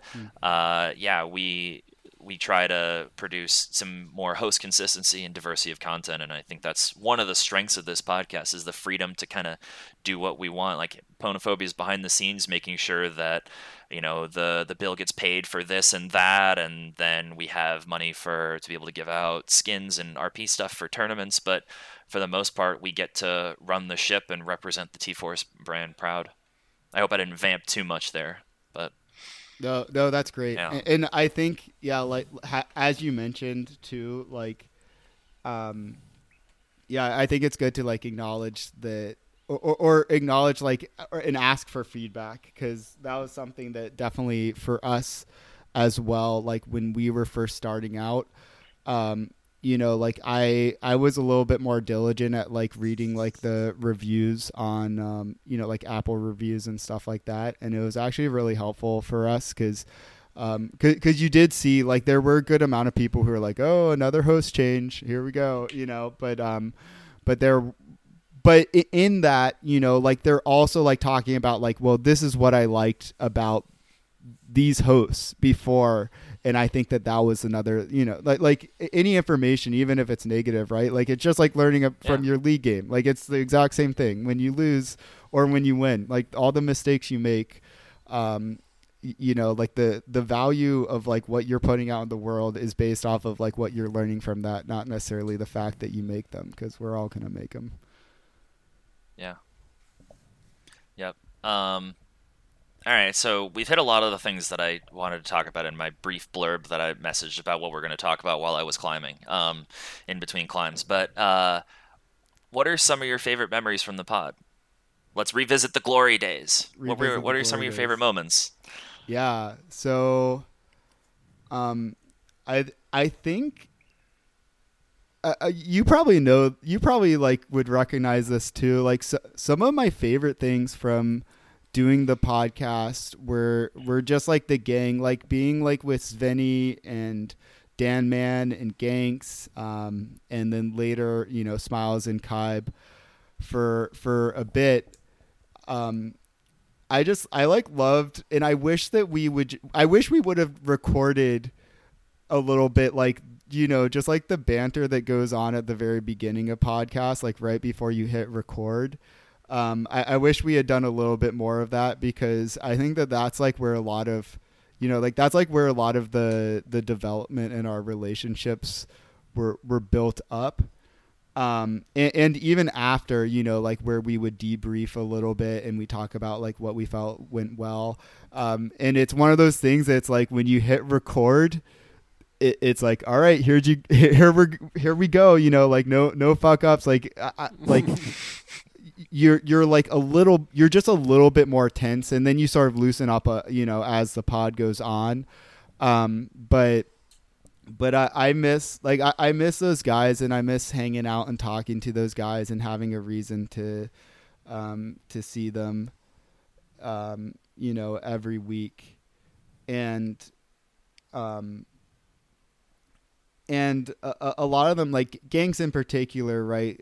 He's someone who like I reach out to, and he reaches out to me, and we talk a good deal, you know, every now and then. But also League was the thing that was tying a lot of us together. So Yeah. I don't know, like I know Dan's still around, right? Dan Man. He hops into community nights sometimes, and I see him on like his Discord status is like playing League. Like, Yeah. all the time I see him on. Yeah. So I see that as well. So I know he's still playing. Like I haven't talked much to him, but then like you think about everyone a lot too, just like in terms of you know, like you get to know like the areas of the US or Canada or the world that people are in, and like you think about them a lot. I've been watching, so for example, Svenny, you know, would go and work in Australia for a little bit, and I think he's back in Australia again now. oh, is he? Okay, yeah. So I think so, yeah. So anyways, one of my daughter's favorite TV shows is this show called Bluey, which is literally, if you guys ever have kids, is like hands down the best kids TV show ever created. And it's it's like the Australian PBS, like the equivalent of PBS in Australia creates it. And it's about a family of blue healers. But it's funny because we're using all these like Australian terms now. Like our daughter calls the bathroom the dunny, which you know, is an Australian term. And I think of Spenny all the time, because he'd always have these like weird little stories about what was going on in Australia. But I think the relationships there, in particular, and with, as I mentioned, like with the community, I think like starting up community game night was such a cool way to get to know people, and get to hang out with people. I like another highlight. This only happened to me once, where like someone in game recognized like my name, and we're like, "Oh yeah, you're Kerblunk from the Training Force podcast," and that was cool. But just because I was playing with Alex, I praise the sun, and they didn't say anything to him. And it was just like one of those funny instances where he was on the pod for, like, at that time he had been on the pod for longer than I was. And once again, like, it could very likely be that it was someone who like had just started listening. So they didn't know, but it was just like that was a goofy instance. That is pretty funny. Ganks had a story about that, I think sometime in the winter, where someone recognized him, and he was no longer a Potter host anymore. But someone was like, "Hey, I remember that you're on that," and he was like, "Oh yeah, thanks." And he messaged like a screenshot of the chat, and that was pretty cool. Oh, Yeah. nice. Yeah. Yeah, but I think I think it's really interesting with podcasting in particular, right? Because podcasting is like one of those realms where like you're either into it or you're not, and what happens is people sort of like dip their toes in it, and I guess I'm sort of talking on my ass because this is sort of how I got around to it, right? Like is like you dip your toes into like things like This American Life, like radio shows that like are turned into podcasts. Like I started listening to like This American Life, and then when I first started listening to podcasts is when like the Serial podcast, like the first season of that came out. I don't know if you guys are familiar with that. No. It's like The first. it's like one of the first podcast that I oh, listened to was actually the first podcast I listened to when I picked it up when I was on my DC trip for grad school was actually like I downloaded this one. This is the first podcast that I like actually started listening to. Really? Okay. So Seriously, so you're yeah. gonna poke holes in my theory here because what I was gonna say is like Serial was like one of the first true crime podcasts like where they like followed like a like some crime and did like step by step like what was going on, like how these people were convicted and so on and so forth. But anyways, for me, like it's one of those things, sort of like what John was saying, where it's like you don't know until you know. And for me, I was like listening to these, these radio show based podcasts, and all of a sudden I was like, wait a second, maybe there's a podcast on League of Legends, and I just like typed in League of Legends on my Apple Podcasts and got into it. And I was like, wait, what? And all these like different podcasts came up, and that's how I downloaded Trinity Force Podcast. And I've been listening to like some heavy podcasts too. Like there's this guy named Dan Carlin who does these history podcasts that are like 4 to 6 hours long. He has like one series on World War I that's like, it's like 6 podcasts, all 6 hours long. and I was driving like back What and a forth. trooper that guy is. Yeah. Good God. Dude, he's nuts. I actually I highly recommend listening to it, to a little bit of him because he's just like a history buff. Loves diving into it. But yeah, like I was driving like back and forth between North Carolina and Pennsylvania where my parents were living at the time. And I was listening to these like super heady, like, history podcasts. And I remember I was in Pennsylvania in my car whenever I was like, oh, wait a second. Like I like playing League of Legends. Maybe they have like a League of Legends podcast. And I checked and yeah, it was Training Force podcast. So I don't know. That's not like something that happened during my tenure, but I was. Oh yeah, sorry. The reason I say that is because that had always been my theory about how people found podcasts is that they like got into it like from the radio sphere, and then like realized that there were podcasts like of all different types. But after going through that, Eric completely debunked this theory.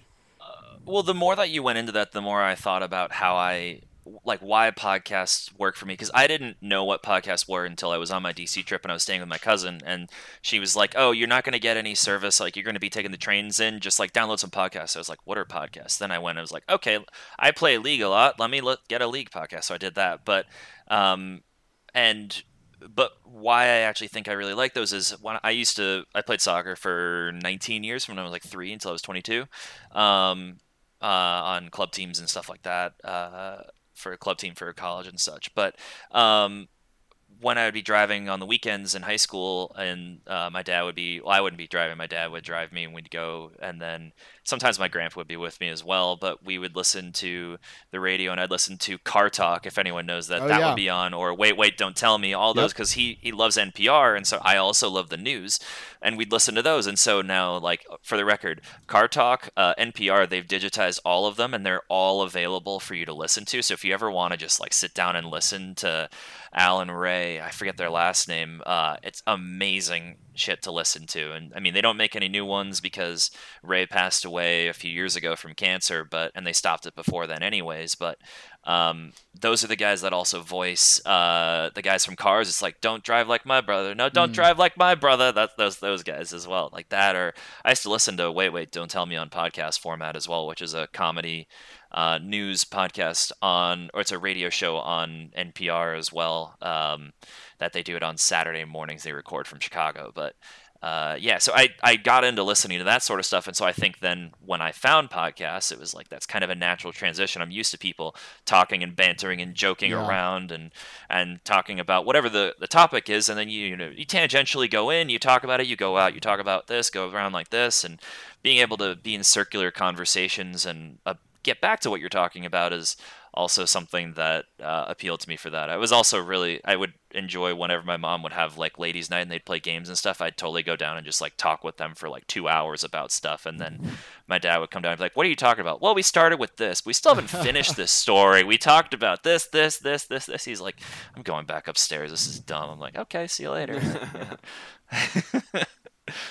So maybe that affirms your theory slightly more? Yeah, just a little bit. If you dabbled, because Wait, Don't Tell Me was another podcast I listened to, and actually like an inspiration for a lot of my trivia questions in the trivia podcast that we would come out with like every 50 I think it was every 100 that you guys 100. did, but yeah, that's right. We just recorded 776, so in another like 6 months or so, we'll be hitting around 800, I think, maybe a little more than that. But we'll try and arrange it so that we could have you back if you wanted to come back for it because I remember when you did it and when previous people did it, they'd bring back previous hosts. So we'd love to have you back if we would love to have your presence should you be available and willing to, but that's a few months down the road, so we'll figure it out then. Yeah, of course. Yeah. Who knows what the future holds, right? Right. We may have a falling out and we may hate each other's guts. That's right. Yeah, that's right. I might steal like your blue buff or something between now and then. Who knows? Yeah.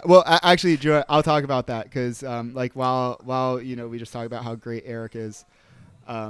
I think that was one thing that like having played with you, that's like another thing that I think probably your listeners can tell just like from listening to you too, and probably like your perspective of the game. Like Eric was one of the first junglers who like actively like would sacrifice like farm and buffs and everything for teammates. Like even before, you were one of the first people that I met who did that. Like before the game state like would say that that's like okay to do, because it is like there's a certain point in the game where it's like okay to start taking things. But yeah, you had like mentioned like your play style. I definitely remember like keenly that that your play style was like very much like get my lanes ahead, even if it means I'm sacrificing a little bit for myself, which is funny because you watch, like you got to be like 1 in 100 for junglers that do that. I mean, yeah, that's definitely. I guess I don't ever see what other people are doing when they're like their comms when they're jungling and stuff like that. Although when I watch VODs occasionally I'll watch some VODs that like Verkayu does. He's a high elo guy, or sometimes then Canyon VODs or things like that. You get to see the pings. You don't see the chat, or even if you do, it's in Korean, and I don't read Korean, so there's that. But then I'll see. And sometimes people are giving away camps, but also when you're high enough up, people just kind of recognize when they should or shouldn't take camps. But it's like, okay, 2 minutes to like, is anyone close? Like 2 minutes to this big fight? We're gonna fight for this? Is anyone close to an item break point? If you are, how much do you need? Are you gonna get that from my camps? If so, take them. Or do I need it because I need to finish my Zhonya's because I have a broken stopwatch? Like, I need it because of this. But it's figuring out that sort of stuff, which is I never really noticed that ever whenever I'm playing other roles or playing in. I mean, community night's a different. Okay, my LED lights are flickering. Who knows? But whenever I'm playing community night or stuff, like, not that people have to take it that seriously. It's community night, but it's also just like something that I'm thinking about. Like, okay, we have a Jinx. This Jinx needs to be sitting at like 5, they need to finish their IE for this. I see they have 2 bits of it. How much more do you need for it? If so, take my Krugs. I don't care. Take the Grom. Take whatever. I'm not the carry here. I'm playing Jarvan. Like, I'm just gonna be the same fucking champion now that I have my 1 item. I'm the same thing. I functionally don't change how I interact with the team at all, whereas you definitely do. Yeah, your EQ is gonna work, like, no matter what, no matter how many items you have. Exactly. I'm still going to Cataclysm people, and I'm still going to go in and do some damage and give people attack speed and heal some, but then I'm going to die. And then do you have the damage to get through it or not? Like, me having an extra chain vest isn't going to change what happens in that fight.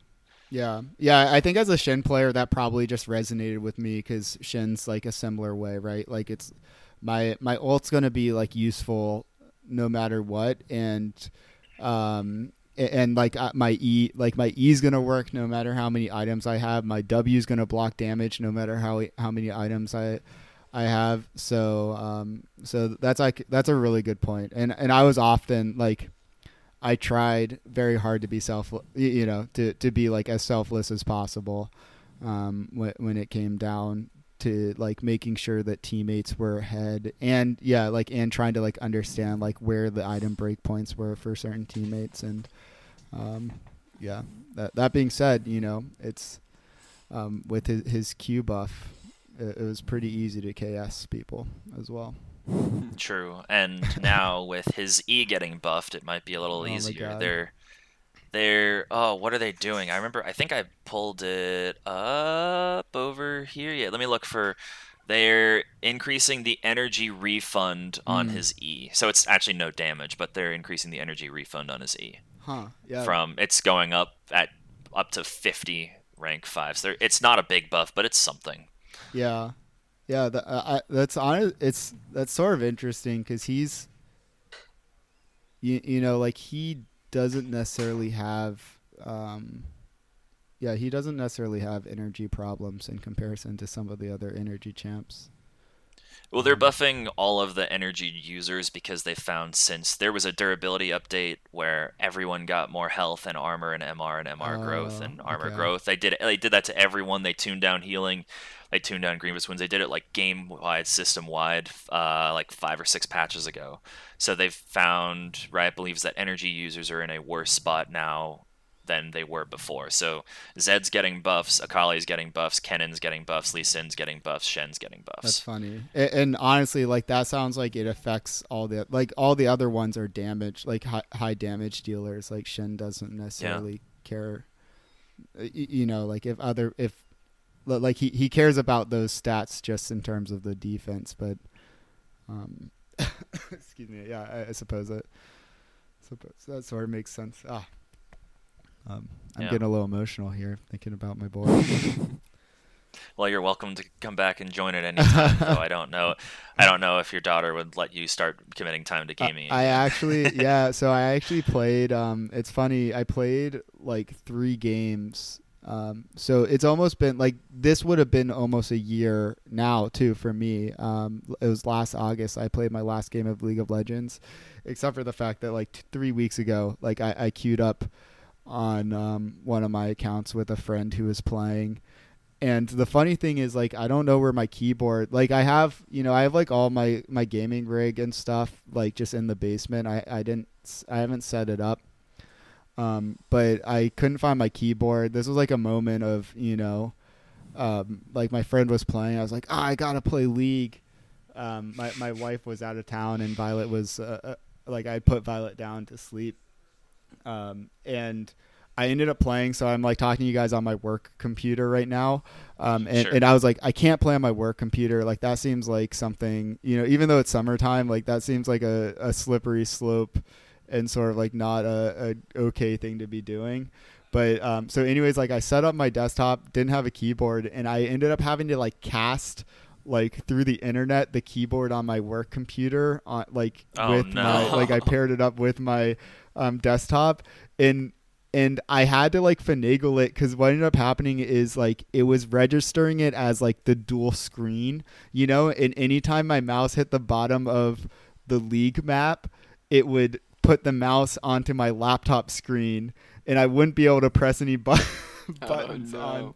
Good God, dude. Yeah, it was actually quite frustrating, and I played on lock screen for a little bit just to like figure it out, and then I was eventually I was able to like finagle it so it like didn't do it all the time. Like I could still like it would still like sometimes jump to the other screen, my mouse, but like it for some reason it didn't do it all the time. And we played like 3 games, and yeah, I actually didn't play Shen once. I played 1 Singed game and 2 Pantheon games. Gotcha. Yeah, but it was pretty fun. But I think that I think that it didn't like get me hooked again. You know, like I was definitely like very much, yeah, I was like very into League and playing, playing like champions like Shen. It's funny because, I don't know. It's sort of funny and interesting to me, like why one tricks like happen. But like when I was hardcore playing Shen, I couldn't think about any other champion, and I didn't even want to play any other champion. It was like embarrassing for me to like load into normal games because I like would load in with like 1 million+ mastery points on Shen into a normal game, and people would be like, "Why the fuck are you playing like your 1 million point?" Your 1 million mastery in a normal game. And I'm like, I literally cannot think about any other champion besides Shen. Like I just like want to get better at him still, and continue playing with him. And then I felt that way with Singed as well. Whenever I started playing him, like it was very interesting. It was like after Shen got buffed, I had mentioned this already, that I was like, I don't really want to play Shen anymore. And I was fortunate that I found Singed and was like, wow, like this gameplay is just like so much fun. But sorry, that was pretty tangential. No, it's all good. I mean, this is why we wanted to talk to you, is just to go down these tangents and talk about whatever the fuck comes to our minds. It's great. Yeah, that's right. Yeah. Yeah. So would you say then it's your like obviously, you know, you just played some League. Would you say you're happy that that chapter of your life of playing League all the time is closed, I mean, obviously you could pick it up again in the future. Like that's, yeah. But like it's a chapter in your life that's closed, and it may be reopened in the future, but it's you realize that now it's like you're not playing it so much more. I'm not exactly sure the wording of how I'm trying to go at this. No, I think understand what you you're get the idea, saying. though. So I've been playing a good amount of LOR on my phone. I don't know if you've seen me. I see you online on that. Yep, it's like playing Legends of Runeterra. Yeah, like, yeah. Nice. So I'm a mobile gamer, and the nice thing about LOR, like, right, like one of the challenges of League of Legends is that like. Is the mechanic, you know, like there's so much to learn, and mechanics is like sort of like the foundation of everything else.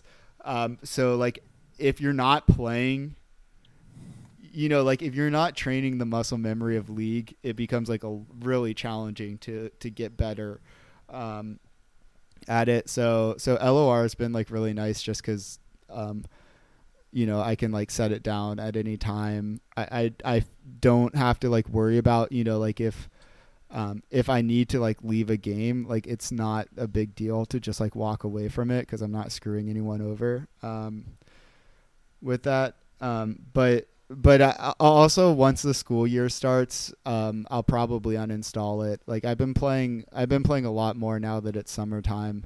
And I don't have to like, you know, I don't have to work basically. Yeah. So I think once the school year starts, I'll probably uninstall it again.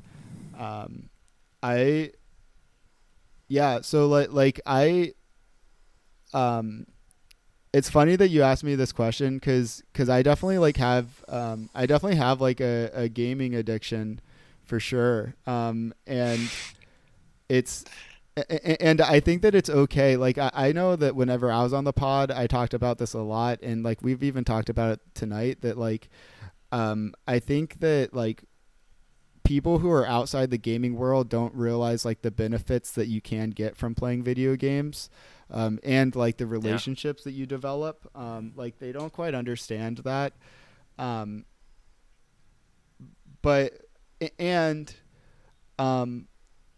and I think that there's also like, I think that we can all like acknowledge too that there's a lot of stuff that we want to do in our lives that like,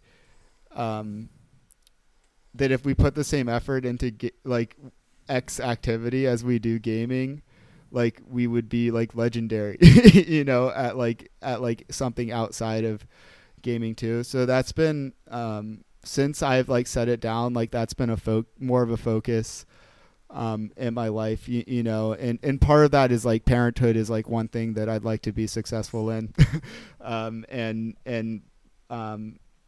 And gaming, especially with Violet, like gaming, wasn't ever like detrimental. Like it wasn't ever like, you know, like it wasn't ever like a bad relationship with Violet, but it's like a place in my life for me where I could recognize that it could be an issue. And so that's like that's part of like a reason that I stepped aside from it. But I've also been, you know, teaching's another like area that there's a lot to work on. And one of the big things that I had like thought about as I was leaving league was like, I'd like to get better. Like I'd like to get better at teaching. And I'd like to like take teaching a little bit more seriously, you know, in the same way that like when I was playing Tristana in Silver, you know, 6 years ago, I like had to like take a step aside and be like, well, do I want to like actually get good at this, or do I want to sort of just like load into games like blindly and think about, you know, like not really know like why I won and why I lost. And teaching's like that too, like a lot of different variables, like you never really know what's going to happen every day. Like you're dealing with teammates who are running it down mid, you know,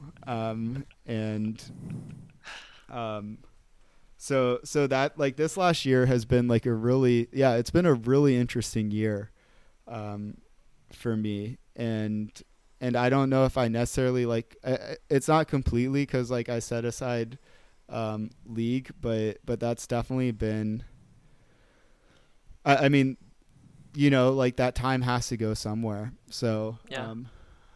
But it's like wild. Like I for a good portion of the year, you know, like I was going to bed at like 8:30 and waking up at like, you know, 5 o'clock, getting a lot of sleep, like reading a lot more than I'd ever read, before in my life, Yeah. even as an English teacher.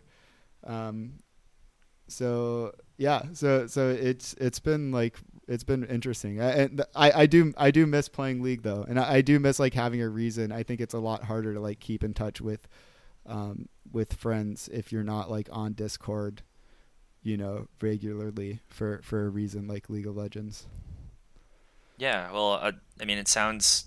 I'm happy that you're enjoying all these different changes, and you know, and that you're putting time into being a better teacher. And because as everyone we've all had teachers before, we can definitely tell the teachers that are just phoning it in versus the ones that are actually putting in the effort. Like I'm sure your students appreciate that and they recognize it, even if, like you said earlier, or like you were saying before we started, when you're going in, or you're going in and they're having a day off or so, and they're like, yeah, we're not going to think about you at all. Even if they say shit like that, they appreciate it. So I'm happy for you and happy for them that you're actually putting in the effort there. Yeah, exactly. And you can't blame them. Like it's No. every, it's funny because, yeah, like, it just like is funny to like be, especially in high school, right? Like to be a high school teacher, and just like remember how like for me, it's like my like English is like a really cool like subject, and I'm really interested in it, and it's like funny like remembering back to high school where it's like, you know, like the students can be interested in the subject, but they were also like told like they're being told to be here, right? Like I got to choose to be here, and they're being told to be here, whether they're interested or not into it. And it's like, yeah, it just like is a funny sort of a funny idea and dynamic, and like going back through like the memories of myself in high school, and you know, like me playing, like I played a lot of Game Boy in high school, and I remember like being in like math classes where I'd have the calculator and like my little Game Boy Color like on top of the calculator, playing and like you rascal. Yeah, exactly. And then as a teacher, seeing students like they don't necessarily have Game Boys, but like phones are a big problem in terms of like being a distractor. But as a teacher, like seeing that kind of stuff, and like in some case, like in some instances, being like, okay, like I should address this, and then in other instances, it's like okay if they're distracted, like it's not like they're not harming anyone around them, or maybe like they finished their work and like it's not worth like really picking a battle if they've done what they need to do. And thinking back and like, I bet my teachers knew I was playing Game Boy and I was doing my work, and they probably were like, okay, whatever, like he's getting his work done. That's fine. I like my philosophy, like I'll tell students to put like things away that are distracting, but like my philosophy is also like trying to enable like student choice. So like, and trust the students to like know what they need. So like, for example, like sleeping, like if students are like chronically sleeping, I'll talk to them. But if it's if students like are like interactive in class and then like one day they come in and they like fall asleep, I am like fine with that, because in my mind it's like, hey, this like they need this, like if this is uncharacteristic for them, they need this time, and it's like it's probably not worth like it's probably not worth it like really fighting them on it. And usually like afterwards I'll talk to them and be like, hey, like I noticed you were pretty sleepy in class, and they said, yeah, I don't get much sleep, like I had a big game last night and I stayed up. I was like, all right, well, just like remember that that's like sleeping's like part of being human. so you got to get that done. Yeah. Yep. So, yeah. All right. Well, we've kept you long enough. I'm sure your wife is itching to talk with you, and hopefully your daughter's still stayed asleep or so, and take the dogs out and stuff. But this has been like 2 hours, so like good. I could keep talking to you forever. Like we've just been talking for 2 hours, and awesome, I could keep going, but I don't want to keep you from your family anymore. It's been thank you for taking the time out of your busy Wednesday evening and talking with us. Yeah. Well, once again, I really appreciate you asking me on. It does mean a lot, and it's like a reminder. Yeah, it just like is a nice reminder of like a part of my life that. A big component of my life. And I also like once again I really appreciate like what you've been doing with and for the pod, and I think that you're doing a good job, and thank you. I appreciate that. And I'm glad. Once again, I'm just like glad that you're invigorated, because as you could hear my like early rant, like I had a lot of fun, and it was like really challenging for me, so appreciate it. Yeah, I mean, I got into the podcast initially from talking with you, because I remember I won a tournament, and then you sent me the codes for that skin, and I was like, sweet. It was like, oh, hey, if you ever want a duo, and then it kind of grew from there. We went on the same class team, and then I was like, oh, I'd love to be on for the Champ Slap podcast, and then that we have with Lilia, and then I was on for something else that the audio file corrupted for a jungle one, I remember, and then the audio file corrupted. Craigbot fucked us, but Craigbot sucks, man. I'm sorry. Yeah, it does. And I didn't learn my lesson is the issue, though. No, you didn't. Yeah. It's fine though. But yeah, so I mean, you're the one that kind of got me into the whole podcast scene. So without you, I would not be doing this either. So I, thank you for being someone that opened the door for like me being like, oh, this is something that I could do as well. Like, So that's why I wanted to have this episode and do a revisited with a host, because while you're not potting anymore, you're always part of the Trinity Force podcast family. Hell yeah. Awesome. Well, thank you. Appreciate it. Yep. So with that, we will call it at a little over 2 hours. It's been great, and I'm sure the listeners will appreciate this. So thank you very much, Nate, and thanks, John, for being a part of this. And we'll see you all next time. Peace. Bye.